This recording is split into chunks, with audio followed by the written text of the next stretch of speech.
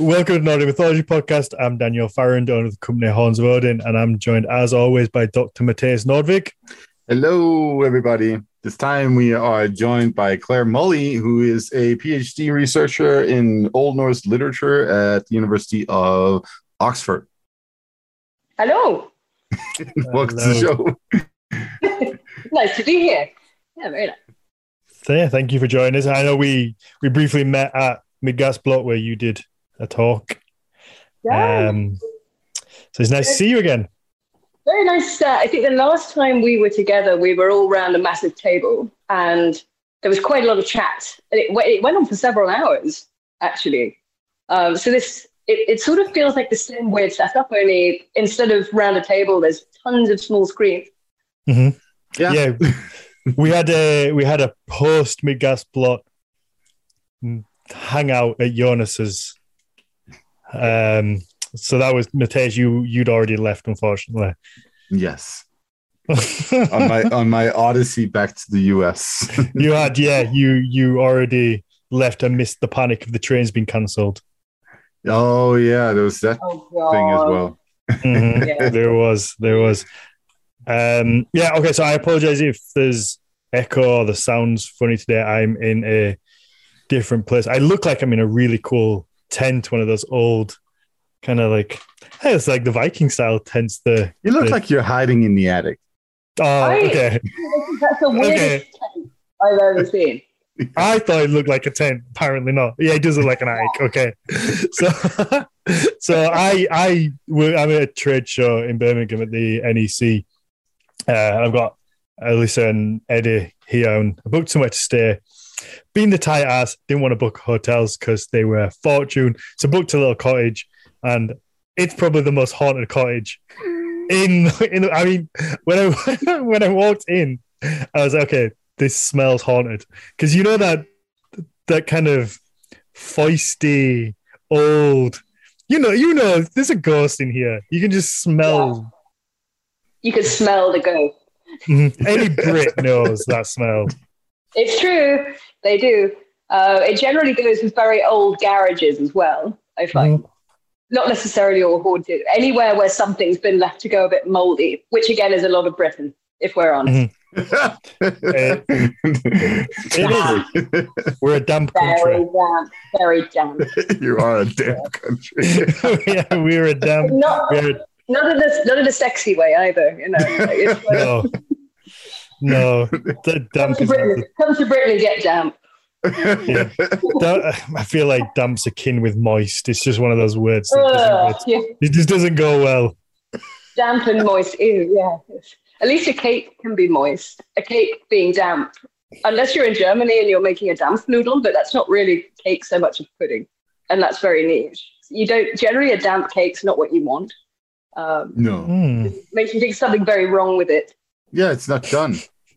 Yeah. Not done yet. So it's soggy bottom. No, never want a soggy bottom. So I keep feeling like maybe a little girl ghost is just going to pop up over my shoulder or something. I hope so. Yeah, great. I mean, great for everyone that's not in this weird attic. but okay, Claire, you wanted us to help you pick a beer. Yes, my introductory segment. I'm in Berlin at the minute. I'm on this is something called the Oxford Partnership, which is a chance for researchers from either university to swap seas and have a time to research in the other institutions. So while I'm very luckily here for a couple of weeks, I've been to the supermarket and on a bit of a quest. So I have 3 beers. This is Odin Trunk. So I'll try and show you the label. It's got the comedy winged headdress, and it's a honey beer. So it's very classic. Number 2 is the Czechoslovakian goat, which you can see here. Oh, looks good. And the third one, something that is called a spade and is most definitely not a spade. Look at that. So it's a shovel spade. Lass die Warten, trinke Spaten. So don't drink water, drink spade. You have to drink the Odin one, obviously. I think I have to drink this, boy. Yeah, I do. Mm-hmm. All right. And is anyone else drinking, or is it just me? I have water because it's in the middle of the day here. It's just you. I did want to. Usually I would, but I didn't have time to get anything. I haven't eaten. I'm forcing Eddie and Alyssa to wait to eat until we finish this. So everyone's miserable at me right now. So they're probably hoping for they're probably doing a little incantation down there to try and get the ghost here. Why do they have to wait for you to eat? I swear. When I say this is a haunted cottage, it's in the middle of nowhere. I mean, there's nothing around. She's on the chat as well. I should have looked into this a little bit better. We had I have a massive van, a Luton van with a tail lift on the back, and I couldn't get it into the archway to where the cottage is because the archway was too old English and the van's too big. So I've had to just leave it on this little country lane at the side of the road, tucked there. So yeah, everyone's waiting to order takeout food. I see. So yeah, unfortunately, but we'll be. We've got a while. We've got a little bit. Yeah, we need to. So yeah, Claire, Bob, when he booked you as a guest, gave me the topic of discussion 4 times, and every time I've read it and read it and read it, and I still don't really understand it. So hopefully you're gonna clear it up. Fair enough. I can clarify this. Also, my Instagram name, just in case anyone wants to follow. Tonight's little episode is, funnily enough, about the supernatural, which is very appropriate considering where you are. So, okay. Kind of, maybe. We're going to be talking a bit about Eyrbyggja Saga, which is set on Snæfellsnes Peninsula in Iceland and involves some very famous witch and supernatural episodes, which, I mean, Matthias, you're nodding, so this is a favorite of yours as well. Mm-hmm. Absolutely. Ooh. I don't know if it just got cold in here or if I just got a little shiver. I'm getting it. Ooh, it's atmospheric. Just you wait. You have no idea what's going to turn up. In fact, is it in an attic? It is sort of, actually. There's a similar episode, only this is... I'm not going to spoil her, actually. I think it's too good to give away. Yeah, don't spoil it.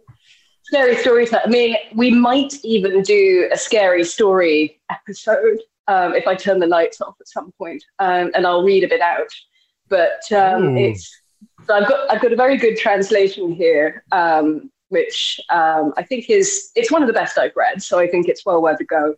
So I guess it'd be good if I gave some background on Eyrbyggja Saga. For sure. So it's one of the settlement sagas, the Íslendinga Saga, and it sort of crosses into... So there's obviously people talk about the types of saga, but it's difficult to say, I think, where those titles came in. So you have Fornaldarsögur, which are like the mythical, old and very old sagas, which deal with the more fantasy stuff. You've got the Íslendinga Saga, which is about how Iceland colonized, basically. And later on, you've got Riddarasögur Saga, which are more romance-style sagas and clearly came from the continent and have been adapted. So this is one of the settlement sagas, and it's about how one small bit of land was populated and several generations of people who've been on it come and gone and lived out their dramas. It's kind of like a soap opera, I think, is the best way to describe it. If I had a ton of money, I would pay someone to make this into a soap opera because it would leave EastEnders, Coronation Street, all the things absolutely in the dust. It's amazing. We do love a good soap opera. A soap opera with pagan sacrifices and ghosts. I mean, what's pagan sacrifices, ghosts, fights, random shit. It's just it's got everything, and there's a lot of interfamily killing, maiming, cheating, all the usual stuff. So it fits, really does fit. All the drama. All the drama. Yeah, so I gave a paper on Eyrbyggja Saga recently at Saga Conference 2022. And I guess what I wanted to speak about was the fact that witchcraft is very in at the moment. And I think it has had a lot put on it in terms of people, for obvious reasons, wanting to fulfill a fantasy, wanting to see a strong womanhood narrative, wanting to put the healers versus the church narrative, all that kind of stuff. And while all of this has a certain foothold in some truths, it's often witchcraft narratives are, to me, more interesting than that, because there's no one side. And particularly in this kind of narrative, it's not magic against the status quo. It's actually nothing really to do with magic at all. It's all to do with who holds the power.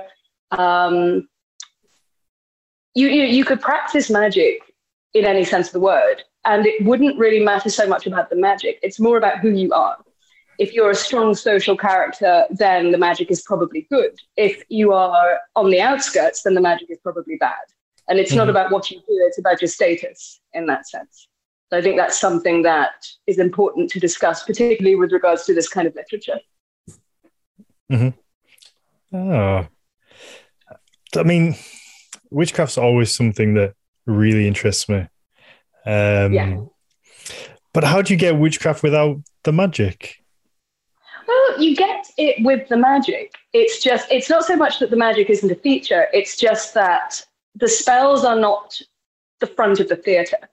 It's more to do with who's had dealings with who and who's got a grudge and who has been practicing in a way that threatens somebody else. So the spells themselves are they're not passed over exactly, but it's not like it's a blow by blow account of exactly what means someone cards or exactly how they harness the power or what. In this particular saga anyway, the events just sort of happen. And afterwards, most of the drama is about picking up the pieces.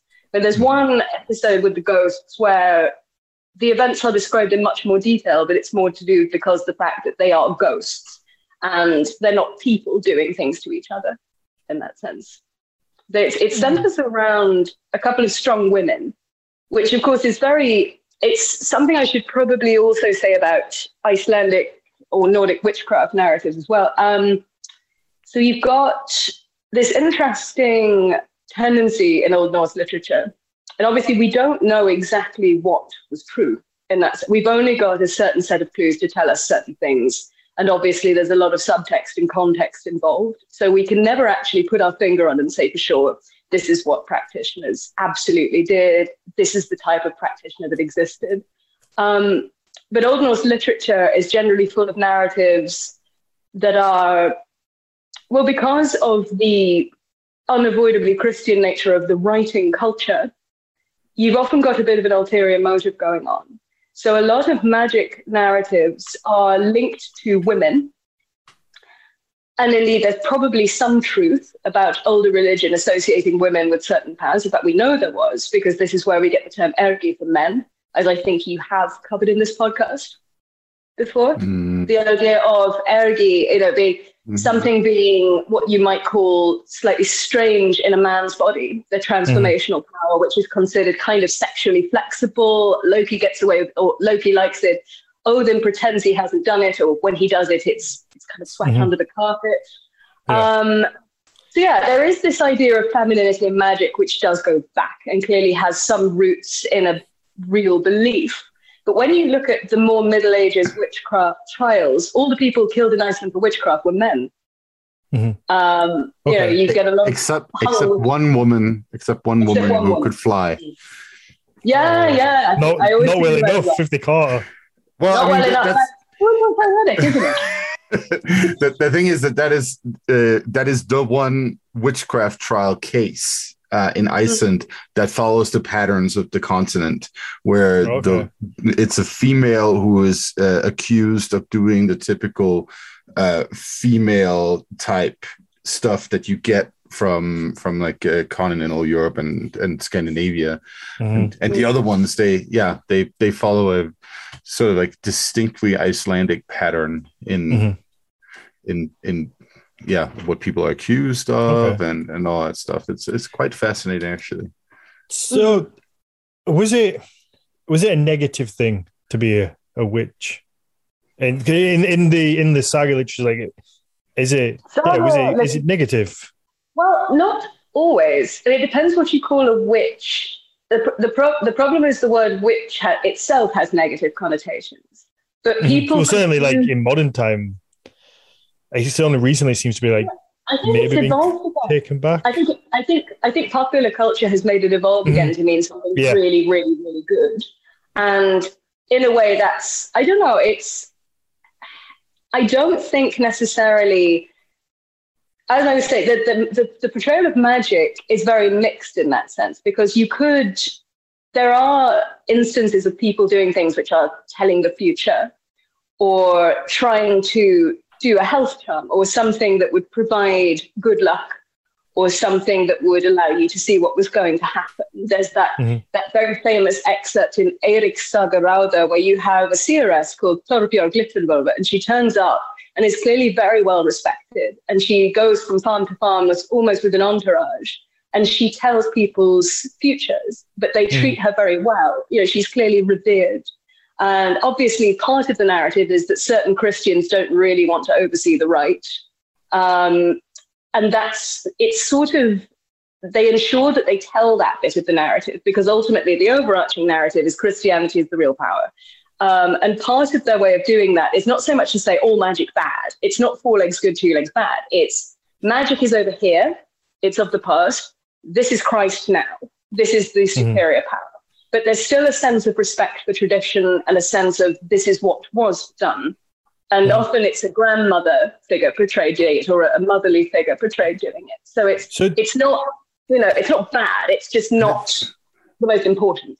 There's also that, component of whether or not it goes against the idea of God's established order, right? Yes. So, for instance, divination, that's sort of like, okay, whatever, because what they're really just figuring out is what God had already planned. That's why divination is so prevalent in the stories about taking land in the sagas, right? That's okay. Yeah. That was like, God meant that to happen anyway. So, yeah. If it's God or Thor, it's ultimately what you thought was Thor is God, but it's the same idea and someone is watching over you. So that's fine. I think generally magic is in any form judged for what it does as much as and obviously there's a deeper narrative going on, which is that there's selective showing. You never see a socially accepted or good or strong character ever do bad magic, because guess what? The narrative is geared towards showing the people in power and how they came to be in power and essentially establishing their right to be there. So even the magic is playing a role in the narrative. So in that biased sense, we can't, I go for the Joseph Harris point of view. This is not truth, but it's not entirely fiction. This is like historical fiction. And while it contains nuggets of something that existed, it's done for a purpose. It's done to make us feel something. And as an audience, the medieval audience are meant to go, oh, well, this is clearly why this family's in charge. Or, yes, this is their rise to power. This is why they're here. And often the bad magic along the way is it's like the trial and tribulation in a fairy tale. It has to be overcome in order for them to be established as the ruling class. And often there's a very good book about political narratives and magic and sorcerers and kings. It was written by Nicolas Mélin, and that's the other side of the woman. It shows about kingship being established through a magical narrative. Very, very good read, actually. I have questions. Go ahead. So, firstly, do you think that magic would have been accepted as being just real as like trees, grass, the sky? Like, was it accepted as being a real thing? Because again, like today, you get some people who believe that magic is real, and then you get probably the majority of people would say, but like it's trickery, it's sleight of the hand. It's certainly if you're talking about like show magic, but also on like a deep level with witchcraft, like most people would just say it's some sort of trickery rather than believing that magic itself exists. I think there was a belief in magic. I mean, I'm not strictly a magic historian, but evidence suggests that I think certainly in Britain, and Europe, fewer witches were perhaps executed than people realize. But at the same time, I think there was a prevalent sense of threat. There was a sense someone could harm you. And people would often, witchcraft does often, in its own way, back up social tension. So often you get accusations where somebody feels some grudge towards their neighbor. And often, people think sometimes it's men on one side and women on the other. Actually, women dump each other in it quite a lot. And sometimes I imagine it's much like any belief today. You'll get some who are genuinely hook, line, and sinker believers. And I don't say that with a sense of patronizing them. I mean full in. And you get some people who are total skeptics. But you get some people who, if they're given a bad enough fright, or they are very upset or in a bad period, then they're likely to be swayed towards it. And I do think environment itself has something to do with that. I mean, depending where you live, depending on the geography, depending on how likely people are to die of a horrible accident, or how isolated they are. As I think one of my favorite films that explores this question is The Witch, Robert Eggers, because it's all about how being out in nature and being fully isolated from a community can, in a sense, make you more likely to fall apart and start mistrusting the people closest to you, because you're in each other's faces the whole time and everything is against you. And actually, as it turns out, that's also a power narrative about what happens when you get separated from the community or you become other. That's when things get you, or bad things I feel that could happen to me tonight. I am waiting for that little ghost just to pop up over your shoulder with a teacup or something.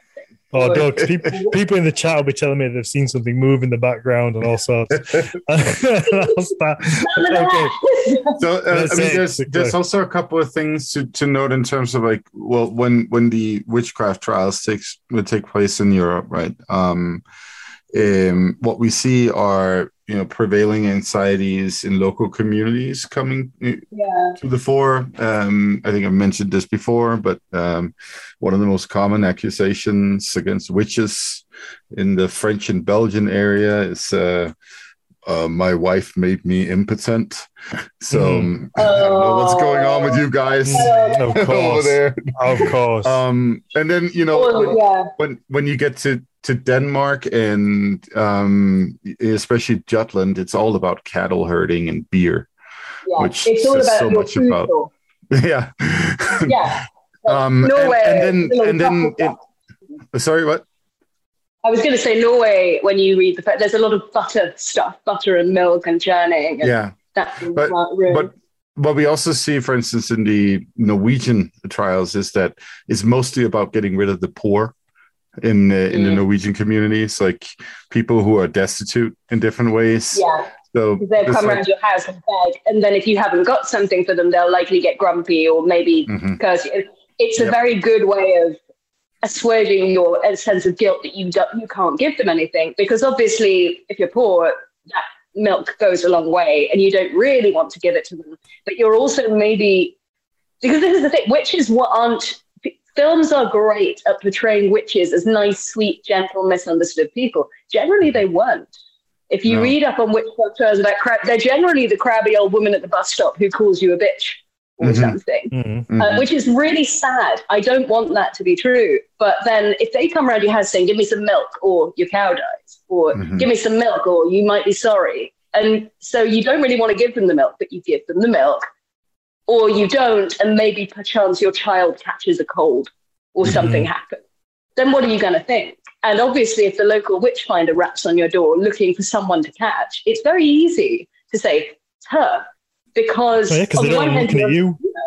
No, it's in a way to deflect attention. Not me, look over there. And actually, for all you know, if you are scared, it might be true. I mean, if you're in the middle of nowhere, it's winter darkness, you get however many hours of daylight, you're a bit spooked. It's comforting to point to a threat and get rid of it. So people do this. Do you think or do we know from the literature, at least to get an idea, that would most of the magic, or particularly like witchcraft, be an event happens and then after the fact, the person this happened to kind of attributes that to witchcraft, like you just said with maybe your child gets a cold, so you go, oh no, must be a witch? Or is it that there is a witch who says, I'm going to do this, and then it happens. Because they're obviously two very different things. No, but it's both. That's the thing. There's no one case. Like people, I think the thing to remember is people are so freaking complicated. And I know that sounds like a simplification, but there's cases on both sides, I think, where somebody has something bad happen to them and they justify it by accusing somebody. Mm-hmm. But also there is the case where some people would set out to harm. I mean, this point's been made very well by several professionals, which is that, you know, we try and make the trial for manslaughter today, where somebody attempts murder but doesn't get away with it. There are cases, probably I think, of attempted witchcraft, where somebody does make a charm to hurt somebody and put it under the bed or send it along. And just because it doesn't work doesn't mean the intent isn't there. And you do get I like that. You do get people trying to practice magic against each other, even if it doesn't work.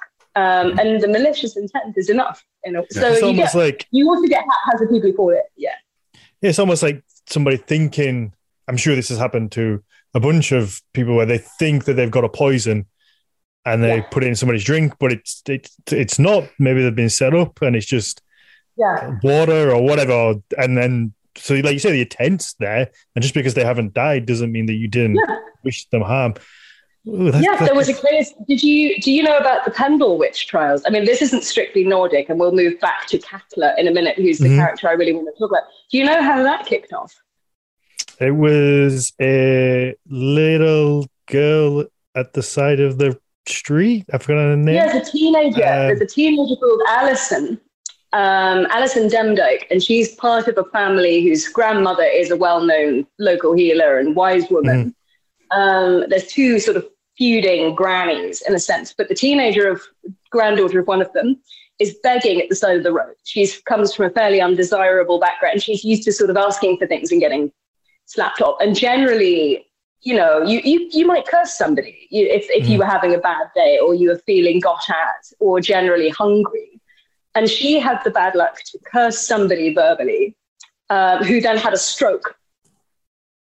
So he was elderly, and presumably there's some truth in the fact, you know, if you're about to have a stroke and you're prone to that anyway, additional emotional stress will set you off. So you could say he was just about to have it, or you could actually say her cursing him and saying, oh, may your teeth fall out, or, you know, may you die horribly. I don't know what she said, by the way. You'd have to go check the record on that. But either way, there is some suggestion that her curse set off stress in him, which then triggered the stroke. And he was paralyzed on his left side. He couldn't move. And later on, she that was really what got her and started the ball rolling, because she was so guilt-stricken. She clearly thought she had done it. And she couldn't take it back. And there was bodily evidence of something she had apparently spiritually done. It does. They are capable. So see, I keep getting new questions that pop up, because then that would be like involuntary witchcraft, because she wasn't intending to give. Because obviously, if you're a witch, you're like, I want to curse you, but she's just like, oh, you fucking old man, like give me some change, whatever. And then he just has a stroke, but like I say, she's like, oh, I did that, but. You can see any kid thinking that, can't you? Like, oh, say a mum or dad tries to make you behave and says, oh, terrible things will happen if you don't go to bed early, or if you call your sister that. And then something bad happens to your sister the next day, and suddenly you're, oh, that was me. And you can imagine a 5-year-old thinking that, right? Not a parent. I've worked with kids, and it's amazing how beautifully clear-minded they are with regard to cause and effect sometimes. And I think you definitely, if you wanted to be I'm sure many parents over the years have abused this privilege of, you know, being able to make their child believe that if they do this, then something bad will happen. So, absolutely. I think, who's to say it was any different with slightly older children or people from a more superstitious age who just wanted their family to toe the line. And then inadvertently you'd get a case of someone thought they'd done some dreadful harm when actually it was just coincidence, or like the trigger of the stroke, just bodily stress causing something actually real, but rather than a spirit, it's medical. for sure. We were in Trondheim at the weekend, and the art gallery has this sculpture demon thing on the side of it, and it's quite terrifying. And my initial thought was, how many parents walk past that, and if their kid's playing up, they say, if you don't behave, that thing's going to come and get you on a nighttime. Because I guarantee it's a lot. I bet. It'll be a lot. I think I said on the podcast before, there's a place called Lion Chambers in Huddersfield Town Centre. It's got a big stone lion on the top of the building. It's a magnificent sculpture. And my mum, when she was younger, my grandma used to say to her, if you didn't get home before a certain time, this lion came down and would eat you. And that was just... Even as recently as that, you see. So that was like a thing that was used to scare people. Yeah. It's much more... By the way, the last court case about witchcraft in Denmark was in the 1930s. God, that's really... I had no idea it was that recent. Wow. Well, actually, that was a I think it was a man who sued his neighbors for slander because they had been spreading rumors about him being a witch. So that's why I didn't say witchcraft trial, but court case. Court case. I mean, you could... It's the same in medieval Iceland. You can actually be done or sued if you call someone a witch or ergi. It's because, of course, words were indicative of often a higher truth, much like clothes were indicative of a higher truth. Hence that wonderful scene in the Nibelungenlied where you have Brunhilde and Gudrun fighting over the church door in their best clothes, because obviously the one who looks best clearly is the best. It's not simply a matter of looking it; it's a matter of it becomes the truth. So yeah, you could lay your reputation on the line if you slandered someone, definitely. And there is. Do we ever see anybody getting off with? Because it feels to me like if somebody accuses you of being a witch, that's just a death sentence. Because I guess that's how it's portrayed in like TV shows and that kind of thing. Yeah, it seems like no. That you're done for. Like you're gonna get put on either burn at the stake or put on that little seesaw thing that dips you in the water. And the ducking stool. Yeah, that's to decide whether you are a witch, though. That's part of a trial by water. But no, Matthias, it was you're shaking your head too. It's right that there were people who were accused and got off, and actually one of those is in the story tonight. She is accused and gets off. And again, it comes down to social power. But a lot more, there is, again, I teach with a witchcraft expert, and her name's Diane Purkis. She's written a lot of amazing books. In fact, some of the people in the chat may know who she is, I imagine, because she's been on documentaries in the past. And, people like her will tell you that quite a few people got off because the evidence against them just didn't seem right. But obviously all the big cases that make it to the sensationalist documentaries are things like Salem, which was ridiculous because the amount they depended on spiritual evidence as opposed to scientific evidence. And there's also, structural reasons for why people were acquitted. Like there are plenty of examples from Norway where you have a local court that convicts somebody of witchcraft. And then it goes to one of the higher courts in the cities, and they're not down with the whole panic that's happening out there in the village. So they're like, nah. And they're distant. Yes, they're like, exactly. No, someone's granny just swore. That's what happened. Whereas in the village, someone might really hate granny, or they might have had a feud over some cows for a couple of years, and so everybody's got a side, and it's real. Yeah. Oh. It's very interesting. So last thing before we get into the story, you mentioned good magic and bad magic. What do you think what's difference? What's good magic? Or is it all relative to who's on the receiving end? I think it's all relative to who's looking at it. I mean, I guess to a church person or a church official, it's difficult to know. Iceland is such an unusual country in the literary sense because so many magical stories are, again, to do with priests because they were and good magic ones as well, not just black magic, because they were considered a stage above and they wore black robes and they chanted in Latin, which must have seemed like a whole other plane. Mm-hmm. But I think ultimately for me, it seems that the more general consensus seems to be that if it causes people harm, then it's bad magic. I mean, and we're not talking here about the crazy witch hunt that happened in the Middle Ages after the plague. We're talking about earlier. So when, cottage garden magic was more a thing, or the idea of, I mean, there was even a stage in Protestant history where Catholic prayers became synonymous with magic spells because they were on the outside. So it was, it's whatever, there's two things really. It's whatever the body of power don't want you to think or follow or want you to do, generally the magic's on the other side. So you've got your Catholic prayer, which becomes a spell. Generally, though, if we're talking just a community case, I would say it's probably to do with, whether the magic harms somebody. And ironically, a lot of the witch-finding remedies are as much magic themselves because they involve a chant, or they involve somebody in Salem got in dreadful trouble for making a witch cake, which is to take some of the afflicted person's urine, mix it in corn and feed it to a dog so the dog can sniff out the witch. Now that's obviously a spell, isn't it? Mm-hmm. And yet somebody who had that down as not bad because it was functional. It was for finding the bad. Yeah, I mean, there's a lot of hypocrisy, because how come Jesus gets away with not being called a magician? Because that fucker did magic. Okay, Daniel, I'm going to stop you right there because Christianity has had 2,000 years of discussing that at this point. And they've come up with a bunch of theological loopholes. So he's a miracles, right? So he's a miracles. Yeah, that's the same for the saints. That's the key word.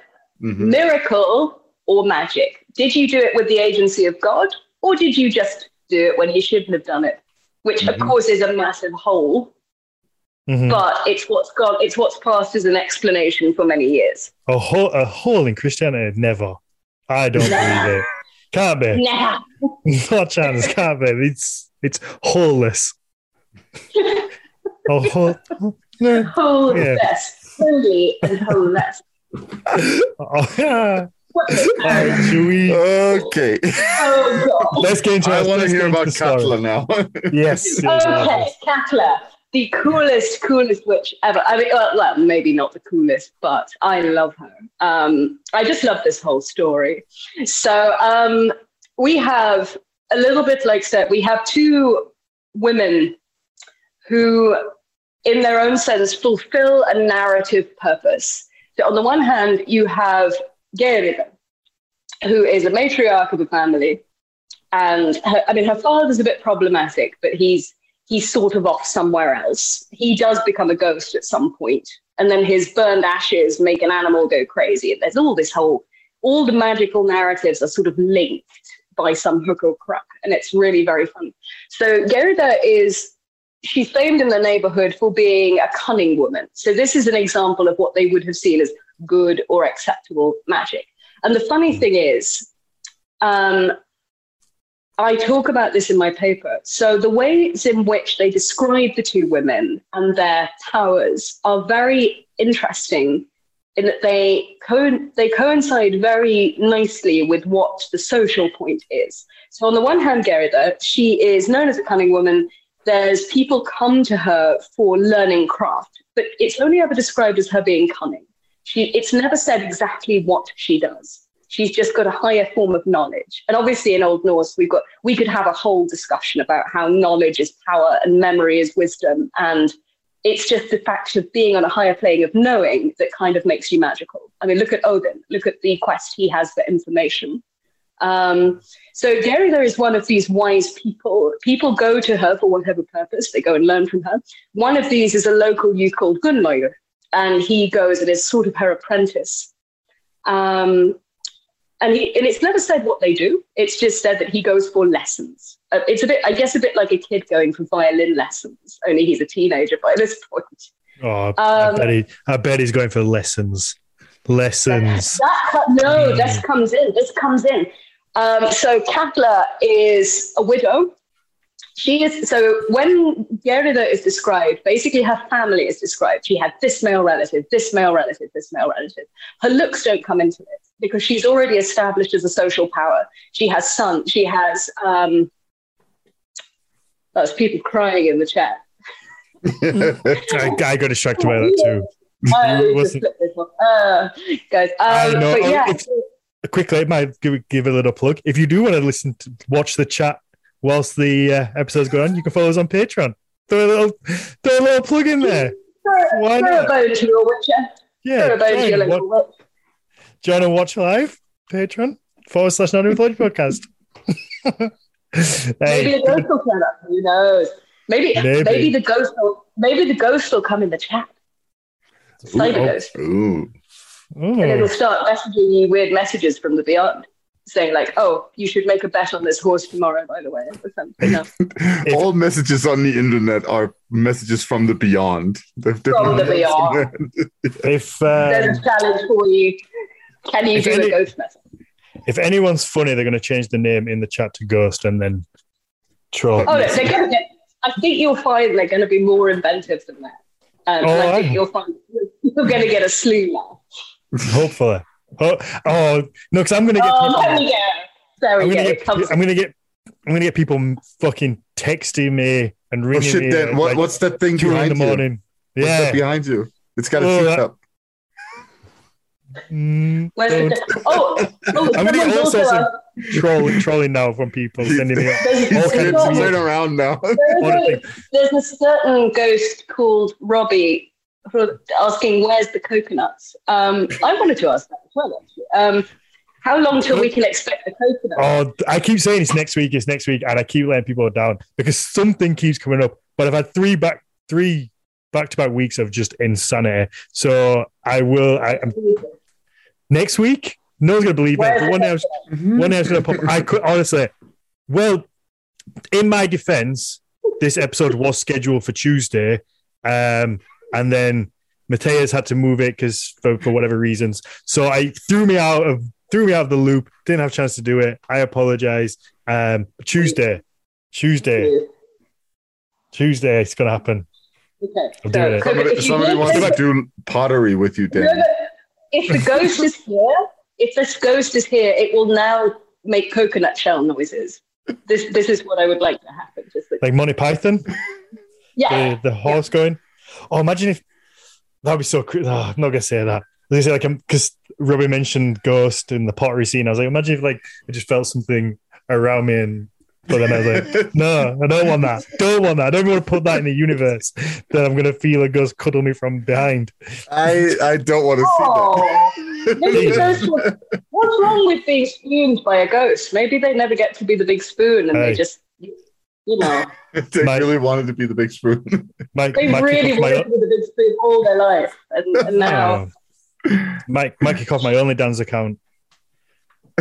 Could be some content when I start that. You're doing the ghost scene. Really, it's just me on my own pretending, but bit of role playing never hurt anyone.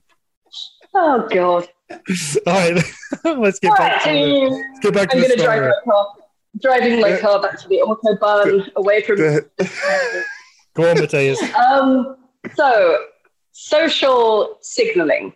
We've had Gerda, who is Miss Perfect. She is local cunning woman.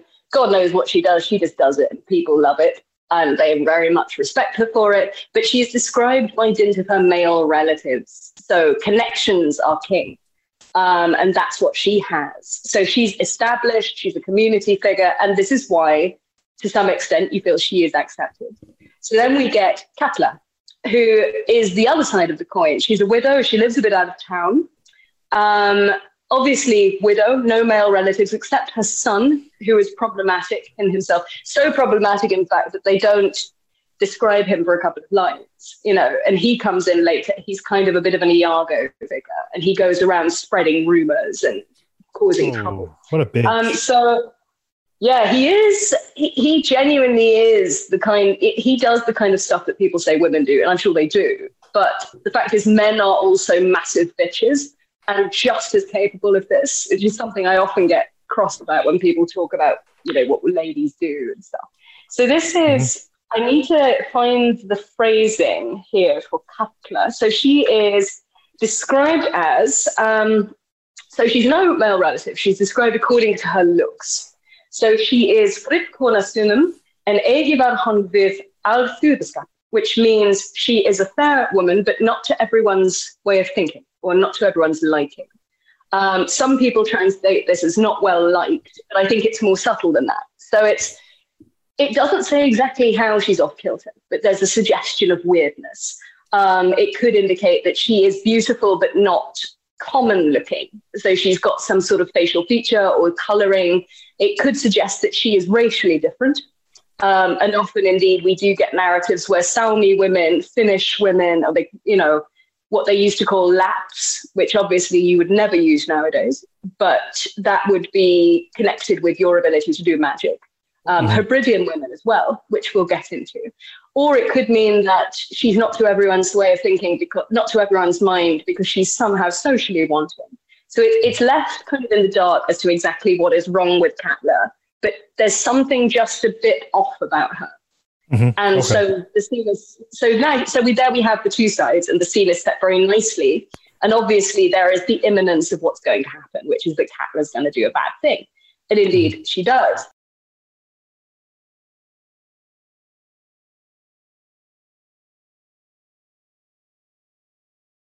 This is essentially where my TED talk, as it were, came in, because the next bit people assume is about sex. I disagree. I think it goes deeper than that.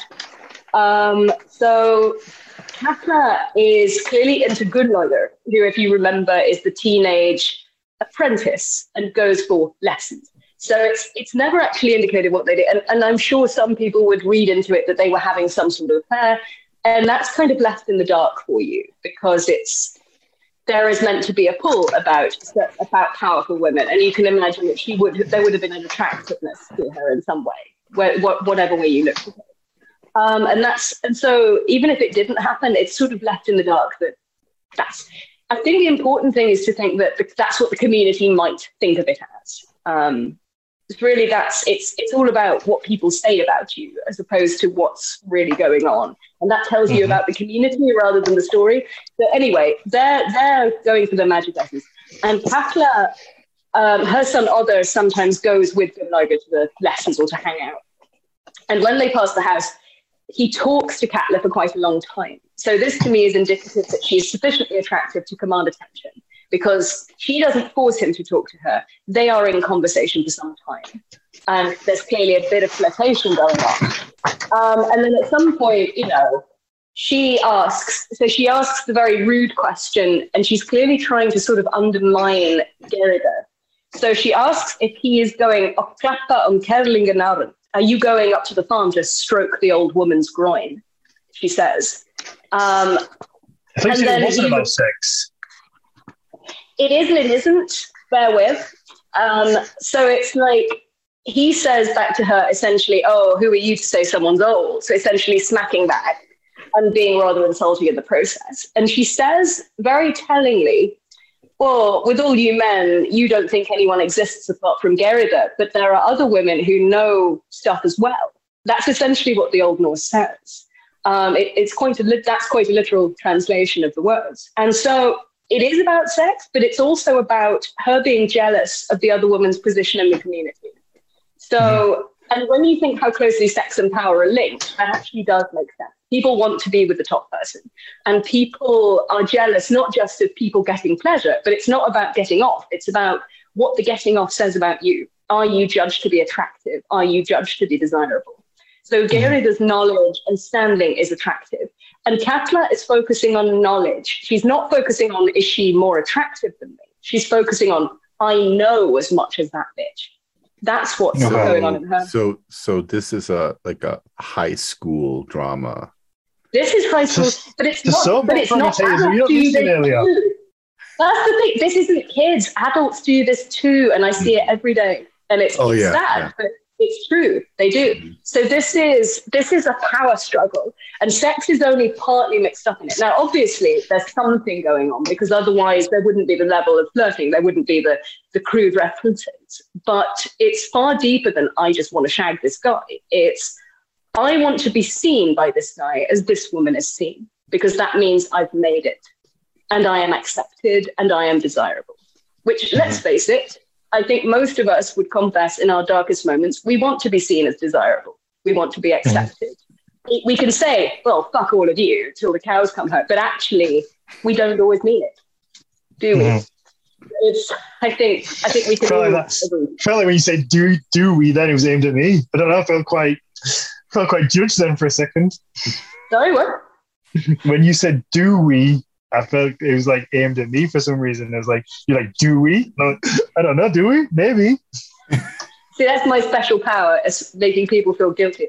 She's a witch. She's a witch. It has been said. It has been said. Yeah. I mean, not seriously, but there has been the miss here. Huh? That's been said too. I'm sure that's been said too. Yeah.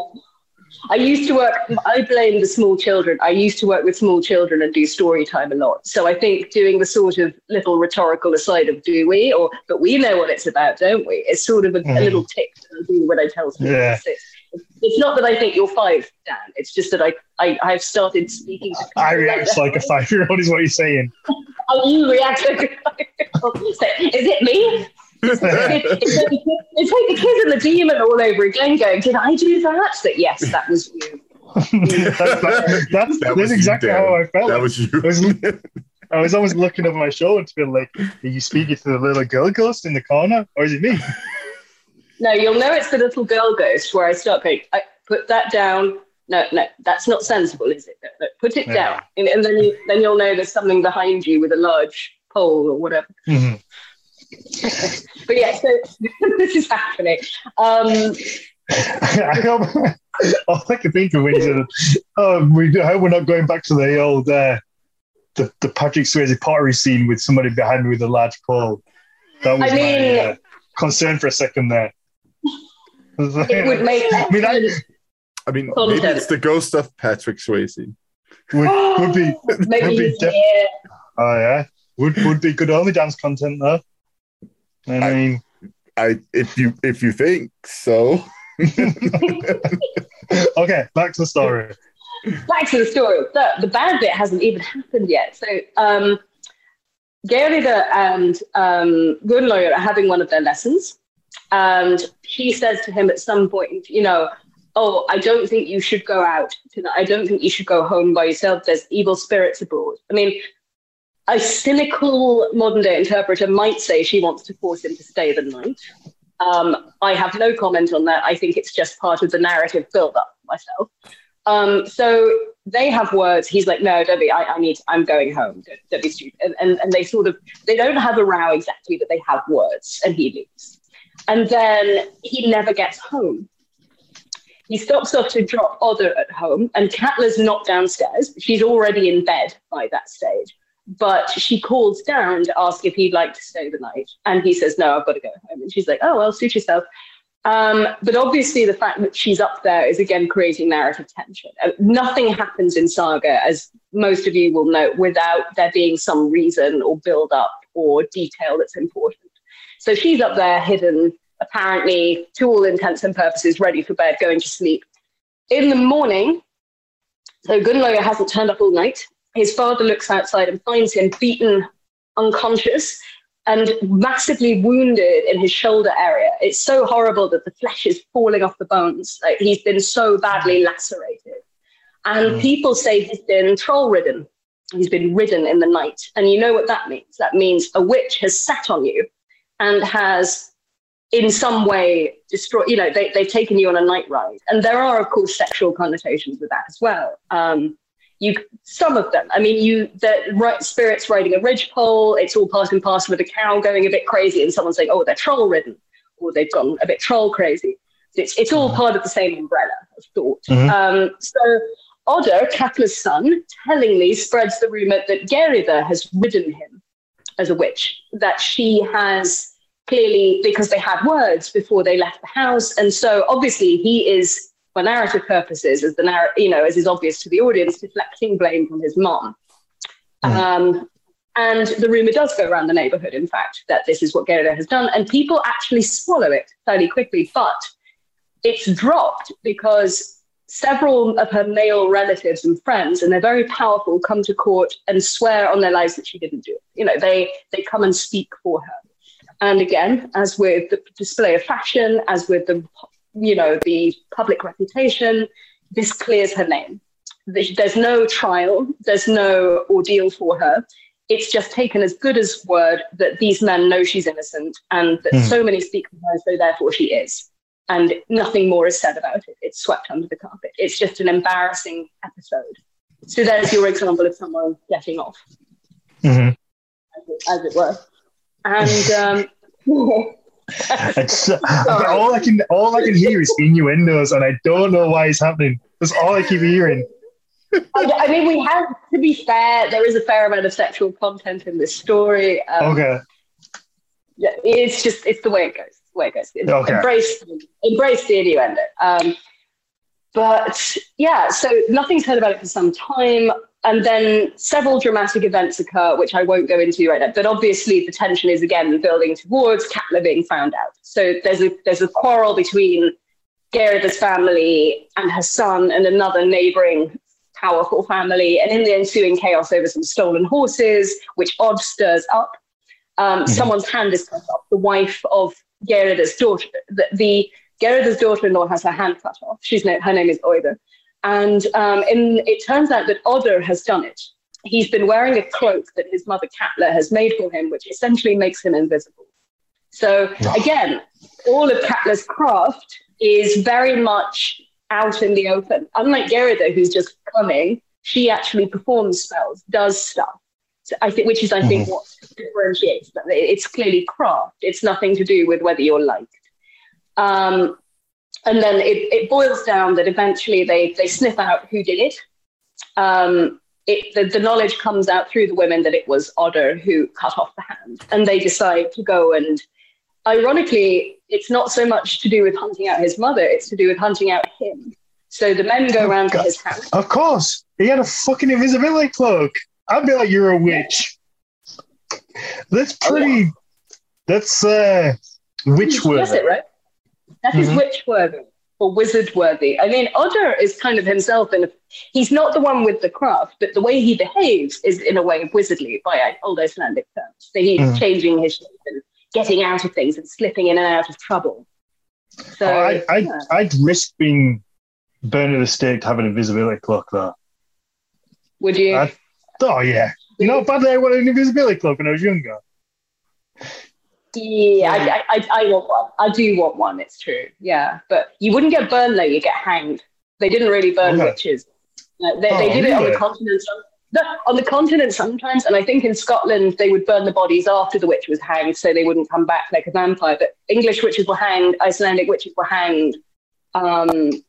It's much less amount of decapitations too. Yeah, decapitations too. You're right, Matthias. Yeah, so it's not as common as people think. I think it just sounds more dramatic. It does. It looks cool too.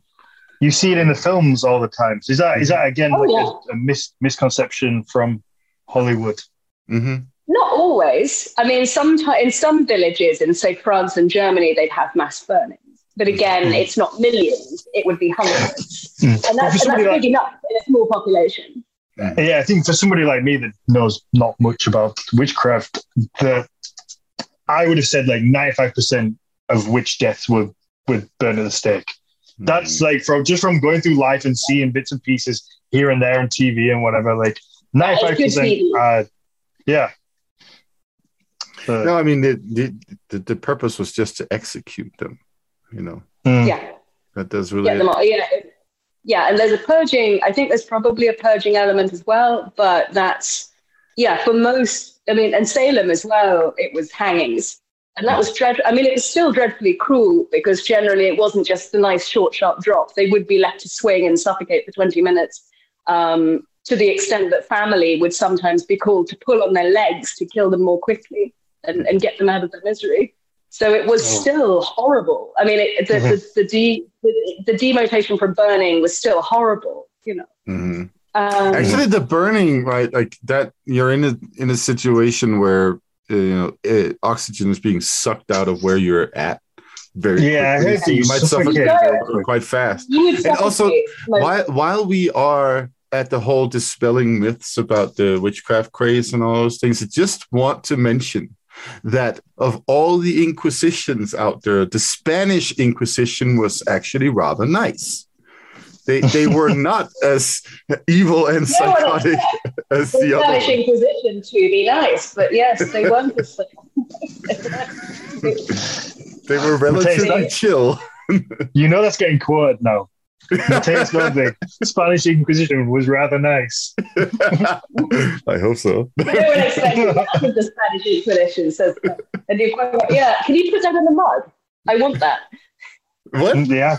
Put it on a mug. Want that on a mug. I want that on a mug so that I can. Absolutely. T-shirts. I like to collect interesting mugs for all my Skype tuitions and things. And it's always fun for your student if I've got the one about let's eat grandma or let's eat grandma, save lives. And that's one of my favorites. That's a good one. That is so, this showdown, which is the best part of the story. So the guys come for Odder. They want to have it out with him because he's cut off a woman's hand. He's done a lot of shady stuff. Katla is, in fact, shall I read the story? Would this be a good time to pick up the storybook and sure. read it to you?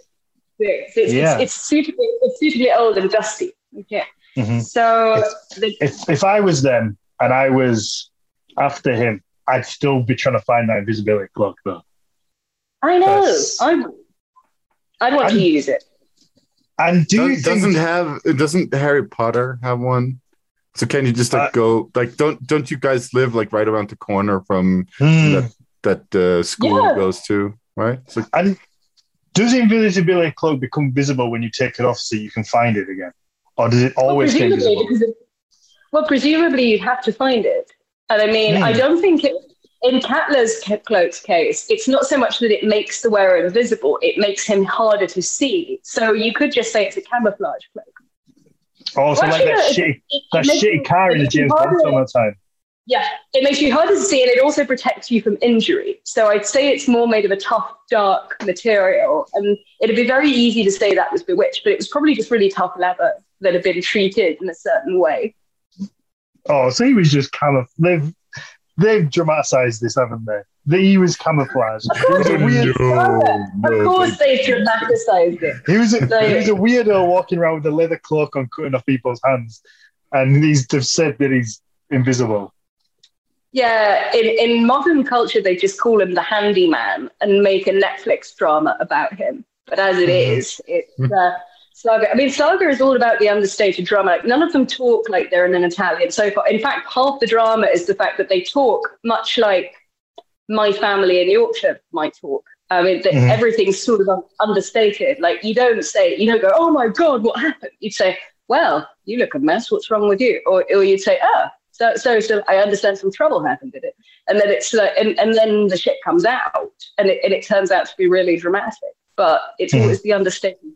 Maybe Dan, you can probably corroborate this. This is how people talk up north. Like, there's no flapping about. It's all, I see someone's cut your leg off. No, that's inconvenient. Yeah, you're right. We're very unanimated people. I might not be like that. I get quite animated on here sometimes, but for the most part, particularly the older generation tend to be quite unanimated.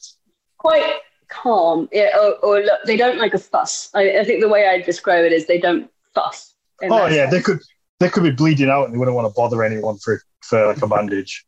Like, just, my grandma. We would not want to inconvenience. Yes, doesn't want to be a bother and will die in her own blood in a pool on the floor. Yes, yes. That sounds like a well-trained working class right there. Yeah. My grandma was a nurse and a very good nurse, and she nearly delivered me. And I'm pretty sure she is a witch, actually, in the way that counts. Very well preserved, she is. So it's let's see. I think so. Shall I give you? I won't do all the story, but I'll do the little snippet where it's essentially a witch on witch showdown. Okay. And Gerida comes to deal with Katla, and I really like the way it happens. So it's but the first the men try, and they're useless. So this guy called Arnkel and his men get to Katla's house, and Oda is being hidden. So she sits in the hall spinning yarn, and she told Odd to sit beside her and don't move or make a sound. And she told the women to remain sitting where they were and be quiet. She said, "Let me do the talking." So as soon as the men come inside, and they ask where Oda is, they can't see him. So she says he's gone. So he's got a fucking cloak on, hasn't he? No, it's more powerful than that. She has cast a spell. So what it turns out is they search the whole farmhouse, and they don't find him. And they saw that Katla was spinning yarn on her distaff. They looked throughout the house, but they did not find Odd. And after that, they rode away. And when they'd come a short distance from the farmstead, Arnkel stopped and said, "I wonder if Katla pulled the wool over our eyes." No pun intended. Could it not have been her son Odd, which looked to us like a distaff? "It's not at all unlikely she did," replied Thorin. "Let's go back." And they did so. So she's disguised him in the story of a distaff. Can we just pause with that conversation for a second? It's like, oh, it's not unlikely at all. It's like, what the fuck? I know. But, I think this is classic hindsight. It's like, he was probably in the freaking barn. But someone would say, "Oh, well, clearly she was working at her spinning wheel, so that must have been where he was. That's obvious, right? Yeah, Chief, that's totally obvious. Yeah." And so she becomes the cunning woman hiding her son. Mm-hmm. So they thought he became a spinning wheel. Did I understand that right? Yep. Mm-hmm. He just transformed into it. He was transformed into a tool for spinning. Yes. Mm-hmm. So not the actual wheel, just the little stick thing. The stick thing, where you have the wool and you're spinning the wool into thread, and you'll see women doing it like a yo-yo. That's what it is, isn't it? Yeah. Mm-hmm. Mm-hmm. Mm-hmm. Yeah, that's right. So spindle. So he became a spindle. He became a spindle in the story. In there, yeah. I mean, that's likely. They thought maybe he was a spindle. Yeah. Yeah. So, but Katla's one step ahead of them. So they saw them coming back, and Katla said to the women, "You stay in your places again. Odd and I shall go out to meet them." But when Odd and Katla left the room, she took Odd to the vestibule outside the outer door and began to comb him and cut his hair. Okay, so far, so good. Arnkel and his men rushed in through the outer door and found Katla there, busying herself with her goat. She was trimming his forelock and beard and combing his matted pelt. So again, she's predicted that they're going to have seen through the ruse, and she's made a new one. He's now a goat. Katherine's distaff lay on the bench, and then they felt sure that Odd had not been there, and then they left and rode away. But when they approached the spot where they turned back the first time, Arnkel said, "Don't you think that it might have been Odd in the shape of a goat?" "There's no way of knowing," replied Thorin, "but if we turn back now, we ought to lay hands on Katla." Of course, big surprise, they don't, because she's one step ahead as ever. When they were seen approaching again, Katla told Odd to come with her, but when they'd come outside, she went to the ash pile and told Otter to lie down by it and stay there no matter what happens. Let's play a guessing game. What do you think he's turned into this time? People in the chat can join in. Fire. Because of the ash pit. But the ash pit's where you chuck it out. It's a rubbish tip. Not fire. What could be on the rubbish tip? Ash. He's turned into more ash. You were that kid in school, weren't you? He turned into a bucket. What do I get if I put 5 oranges in a bucket and then 5 more oranges? A lot of oranges! A bucket. You turn into a bucket. They have buckets. They must have had some form of milk in there. They did have buckets, yeah. A bucket. What do you think? A bucket.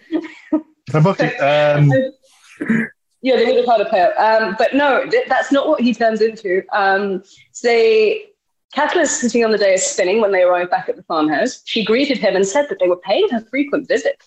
So this is her essentially can't catch me, fuckers. So his companion seized the distaff and chopped it to pieces, just to take out their anger because they're aware that she's one step ahead.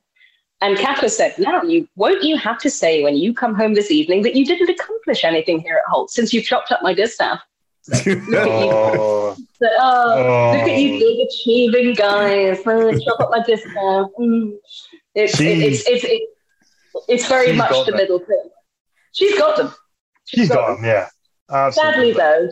Sadly, though, the boss battle is yet to come. And this is where, sadly, social skills win out over a good sass mouth. And this is why I love Catelyn. I think she's got perfect comic timing. She'd work in a Scooby-Doo movie.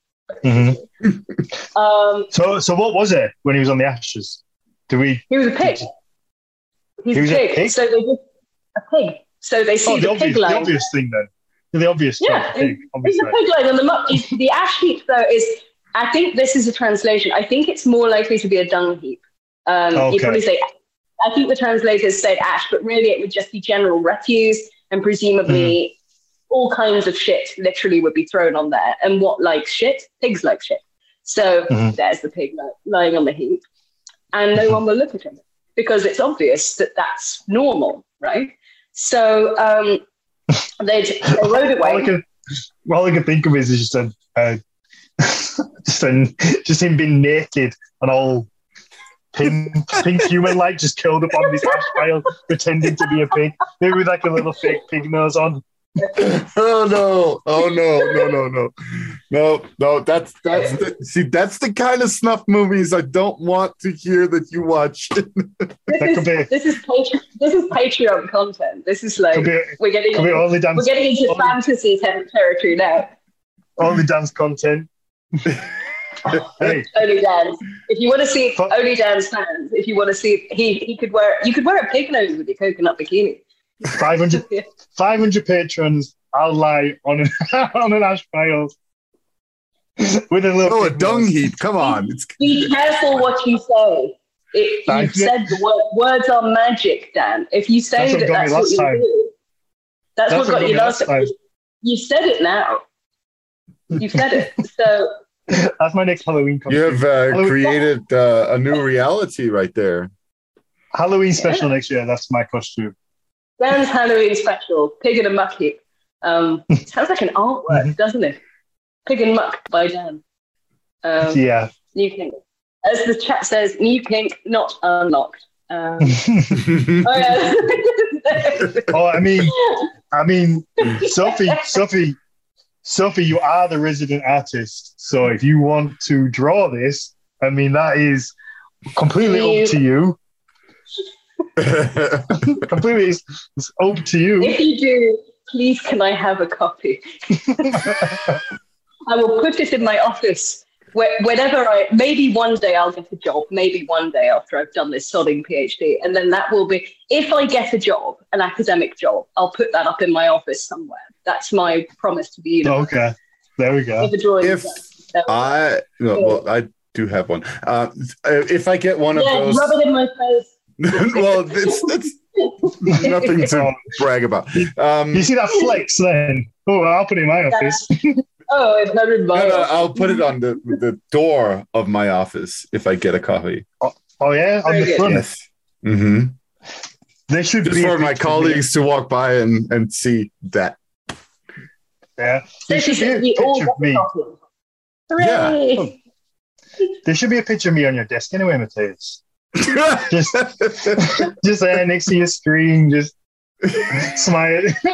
That's gonna be your Christmas present. I'm sending you a picture of me in a little frame to put on your desk to see. Boy,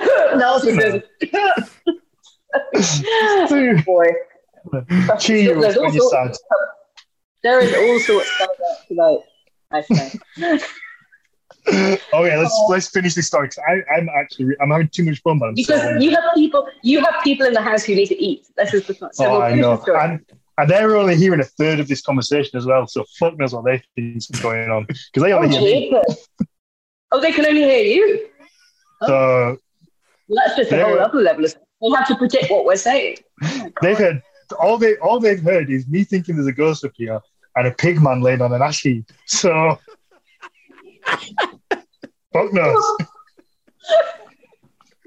Oh, I wonder. I would love to be a fly on the wall in their brains and see how those gaps are being filled. That would be so funny. Imagine me, in my side of a conversation. Ooh. Okay, carry on. Okay, carry on. So we're nearly done, I promise. And I haven't even got to the ghosts, but maybe that's another episode. But you will see.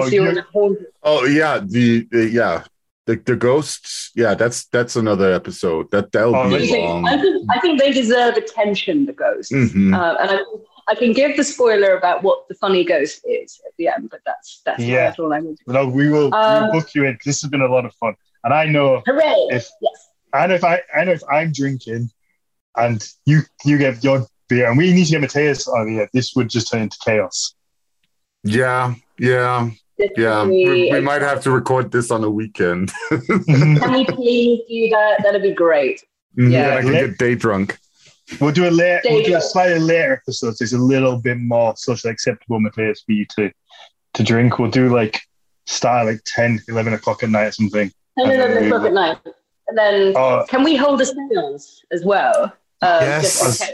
Yes. As long as I'm not in this fucking attic. I think you should be in the fucking attic. I think so too. I will go into my crawl space. There, quid pro quo. Crawl in your crawl space. Not in a coconut bikini though. No. Only Dan is doing this. Hang on, Matthias, I thought you promised at some point that was going to be your thing as well. I thought you and someone else did it. He's getting out of it. It was Dan. Oh, you're right. It was all Dan. I've never promised that. You've never.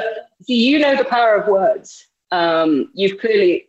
You always know when someone's studied witchcraft because they're afraid to say anything in case it comes true. I'm definitely. I think if I had a superstition, I think that would be mine. Actually, I think the minute you utter something, it does definitely take on a certain reality and possibility. Okay, so. I've been putting it out into the universe for weeks now that Matthias is going to do a drum and bass set at Midgard 2023. I've been putting this out into the universe so fucking hard. Yeah, just make that real. The witchcraft makes it come real. Make that real. Make that real. All over that. Absolutely. So here's the end of the story. I feel like a teacher. I've got my storybook. And it's like those BBC children's stories where you have to look like you're reading a story and then you go, oh, hello, I'm so-and-so, and I'm reading a story. Yeah. You have to Then you have these two shithead kids around listening anyway. Yeah. Going on. I'm listening. The demon will eat you. I'm sat forward in my chair. I'm listening, actually, Matthias. Sorry. Right. That's called brown nosing. And that's another thing. Okay. So they chopped up Katla's distaff. She's been assessed mouth. The men are returning home defeated, confused, generally not in a good mood. When they got halfway home, Gerida came to meet them, and she had one of her workmen with her. She asked how matters had gone with them. Thoradin told her, and she said they'd not searched properly for Odur. And I want you to turn back once more, and I shall go with you. One cannot use halfway measures where Katla is constant. So immediately, they turned back. Gerida had on a blue cloak.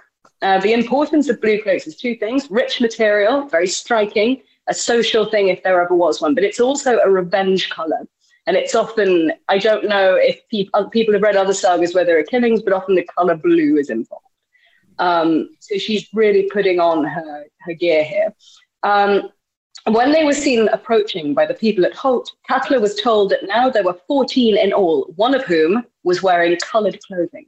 And then Katla said, that is Gerida the witch. So now mere tricks of magic alone won't do. So there's a lot in that sentence. She immediately knows who it is. This is the higher power. This is the higher woman. She's afraid now. She knows immediately from the description who it is, and she says, oh, well, she's a witch herself. So she's not only slandering her, but she's accepting her as the superior and saying, magic is being used, essentially in the pulling the wool over the eyes sense. It's just a trick of the eye kind of magic. So she said, well, I can't pull any of that on this woman. So now I have to do something different. So she got up from the dais, lifted up the cushion on which she had been sitting. Underneath was a trapdoor and a hollow space inside the dais. Why she didn't just do this before, I don't know. I think there's a certain... Well, obviously, I do know it's narrative. There's always a good reason to show that someone can do magic and for the tension to build. But practically, this is the best thing to do. She had Odget in the space, and then she arranged everything as it had been before and sat down. She said she felt rather strange. Again, a higher power is coming to her circle. She's feeling it in her waters. She's not feeling good. This is prime supernatural material. And when Unkel and his followers entered the room this time, there were no greetings. So it's a bit like saying nobody served any tea on that meal. That the gloves have come off. They're not pretending to be polite. It's almost as though she did the trickery of the eye to embarrass the men and kind of take the piss a little bit, because if she could have if she had this little crawl space underneath her chair that she clearly thinks is going to hide him from the witch, then why not just put him in there to start with and be done with all that? Yeah. So and of course you can interpret that from a modern eye view with good for her. But of course, from the medieval perspective, you can say, well, part of what makes her bad is she's undermining the people in charge. She's like the naughty kid in the corner. She's making fools of people who are pillars of the community, and she shouldn't be doing this. But obviously, I love that she does. I think it's terrific fun what she's doing. Yeah. They all deserve to have the occasional middle finger, I think. Especially as all of them do equally bad things a lot of the time, and they are off killing each other. So this is just another episode of that, essentially. So Geirrid cast her cloak from her and went up to Katla. She took a sealskin bag, which she'd brought along, and pulled it over her head. So, she doesn't resist. She knows that she's in trouble. And obviously, from a non-Christian perspective or from a modern perspective, they probably write the story with more of a fight. But this is obviously now the non-status quo person's had her fun. The community, the status quo are coming back to give her a big punch in the nose. And she has to capitulate. By the way, the sealskin bag has magical connotations too. Yes, it does. I was going to tell us about those. You haven't heard. We've been going on about the ghosts for a while, and you should have a chance to talk about this. Okay. Well, I mean, we see it in multiple cases where if we want to prevent somebody from doing magic, we put them in a sealskin bag, right? So that, and pulling it over her head, I would say probably suggests that one of her powers is sight.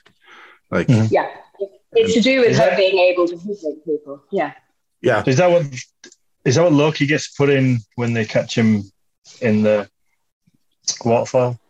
When the gods catch him? No, they just catch him in a net. Yeah.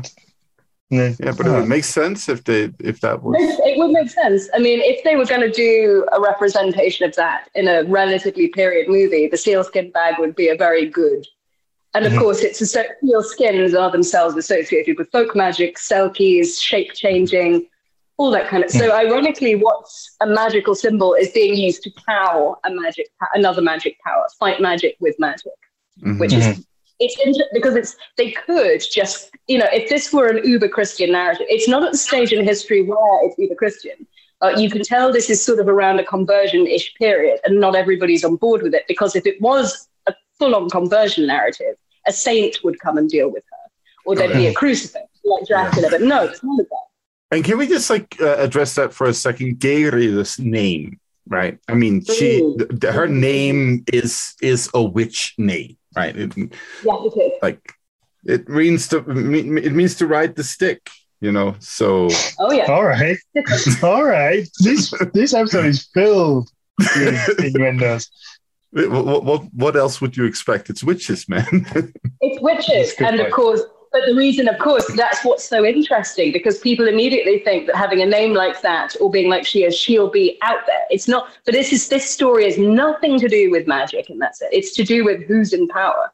And that's why she is, in a sense, the fact that she's a woman, and this is early on in the saga. So the natural progression of the saga is that ultimately Christian conversion does come along, and ultimately the male hegemony is what comes out on top. But this is sort of respect to ancestors, but it's also a sign of this is history. We don't do this anymore. This is the old power. It's being replaced. And by dint of mentioning it, we are historicizing it. It's very cunning, actually, in that sense. So there we are. Magic's fighting magic. And she puts the bag over the head. Then Gerida told them to break open the dais because she immediately knows where he is. She's got the sight. Odd was found there and bound. After that, the two were taken to the Bulan promontory, and Oda was hanged there. So immediately they hanged the man first, interestingly. And as Oda was kicking the gallows, Arnkell said to him, "It's ill luck befalls you through your mother, and it's an evil mother you have," I think. A bit of a lame gloat after all her it's like your mum's evil. Yeah.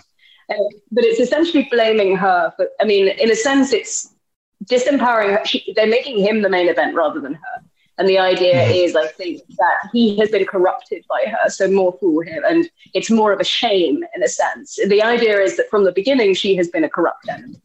And that's, we see that also, I think, in multiple other cases where it's like mother and son, right? And the mother is corrupting the son. Yeah. Sins of the mother. Yes, always. Sins of the mother, sins of the son or the daughter. And obviously, son, in that sense, is a loss to the hegemony. He could have been a good, upstanding member of the Gothis' cronies, but he isn't. He has been spoilt and turned into a sneak. There is a lot that is ergy about Odo, and you could call him a bit of a Loki figure. So, yeah, he's been ruined. Okay, so... You could call him a little bit odd. Oh my God. All right. God. That's it. We're done. I mean, that's it. I'm joking. All right. I've been thinking about that one for a good 10 minutes.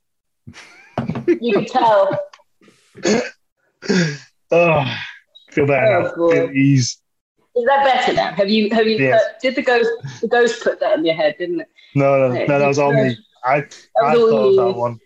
You thought of that one. Okay. Well, I'm glad you feel purged. I'm taking full credit.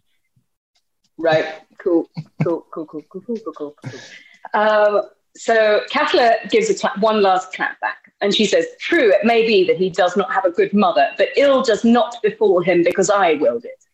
This would be my wish, that ill befall you all from me, and I'm thinking that this will come true." So she's got one last punch from nearly beyond the grave, just before she dies. And that's that. And she says, "It was I who was to blame for Gunnleider's injuries." So she admits that she rode him. She was the one who did it. And they were the beginning of all the trouble. No ill can befall you, Arnkell, from your mother, since she's no longer living. And that's the guy who came to try and dig her out. But that spell would I work on you, that worse ill may befall you from your father than has come to Oda from me. And all the more so since you have more at stake than he does. And also I expect that before the end comes, people will say that you had an evil father. And as it happens, so she gets stoned to death after that. Very biblical. And what happens, interestingly, in the story is that all she has said does come to pass. Arnkell's father becomes a Draugr, and he ends up haunting people and killing people, and he has to be burnt. And then even his ashes cause trouble from beyond the grave. A troll calf is born from a cow that licks those ashes and goes on to kill. So it's one long stream of bad juju, and it all comes from Katla. So she is present throughout the whole saga in what happens, and in a bad way. So, you could, again, this is definitely, it's a very badly concealed sort of Christian agenda here, I would say. But at the same time, from a modern perspective, because stories are for us to interpret as we wish, I think a lot of people could also see this as a vindictive narrative, a frustrated woman who could have had more power, or somebody who was looked at the wrong way and never given a chance, and therefore took out her power in the only way she could. It's very Morgan Le Fay in a way. Wonderful. Cool point. I like that. Okay. Yeah. So Katla is a badass witch, and I love her. And Geirrida is also a badass witch, but I wish she had done more in the story. I think it would have been even more interesting. Perfect. Let's wrap this up. Dan's hungry. I am very hungry. Thank you very much. Now this was a lot of fun. Claire, when I knew you were coming on, I knew this would be so much fun, and it lived up to everything that I hoped it would. You're welcome. You're welcome back anytime. We will explore the ghost story next, when I'm not in a creepy attic. Oh, are you sure? I think this should happen. No. Maybe I'll try find something creepy though. Or we could make it happen. Try find something creepy, or we could just all present from the same creepy attic and keep each other company and drink in the same space. I'd do that. I would do that. I would do that. If I wasn't alone, I would do it. Okay. We could try. Challenge accepted. We have to get Matthias over here. Mm-hmm.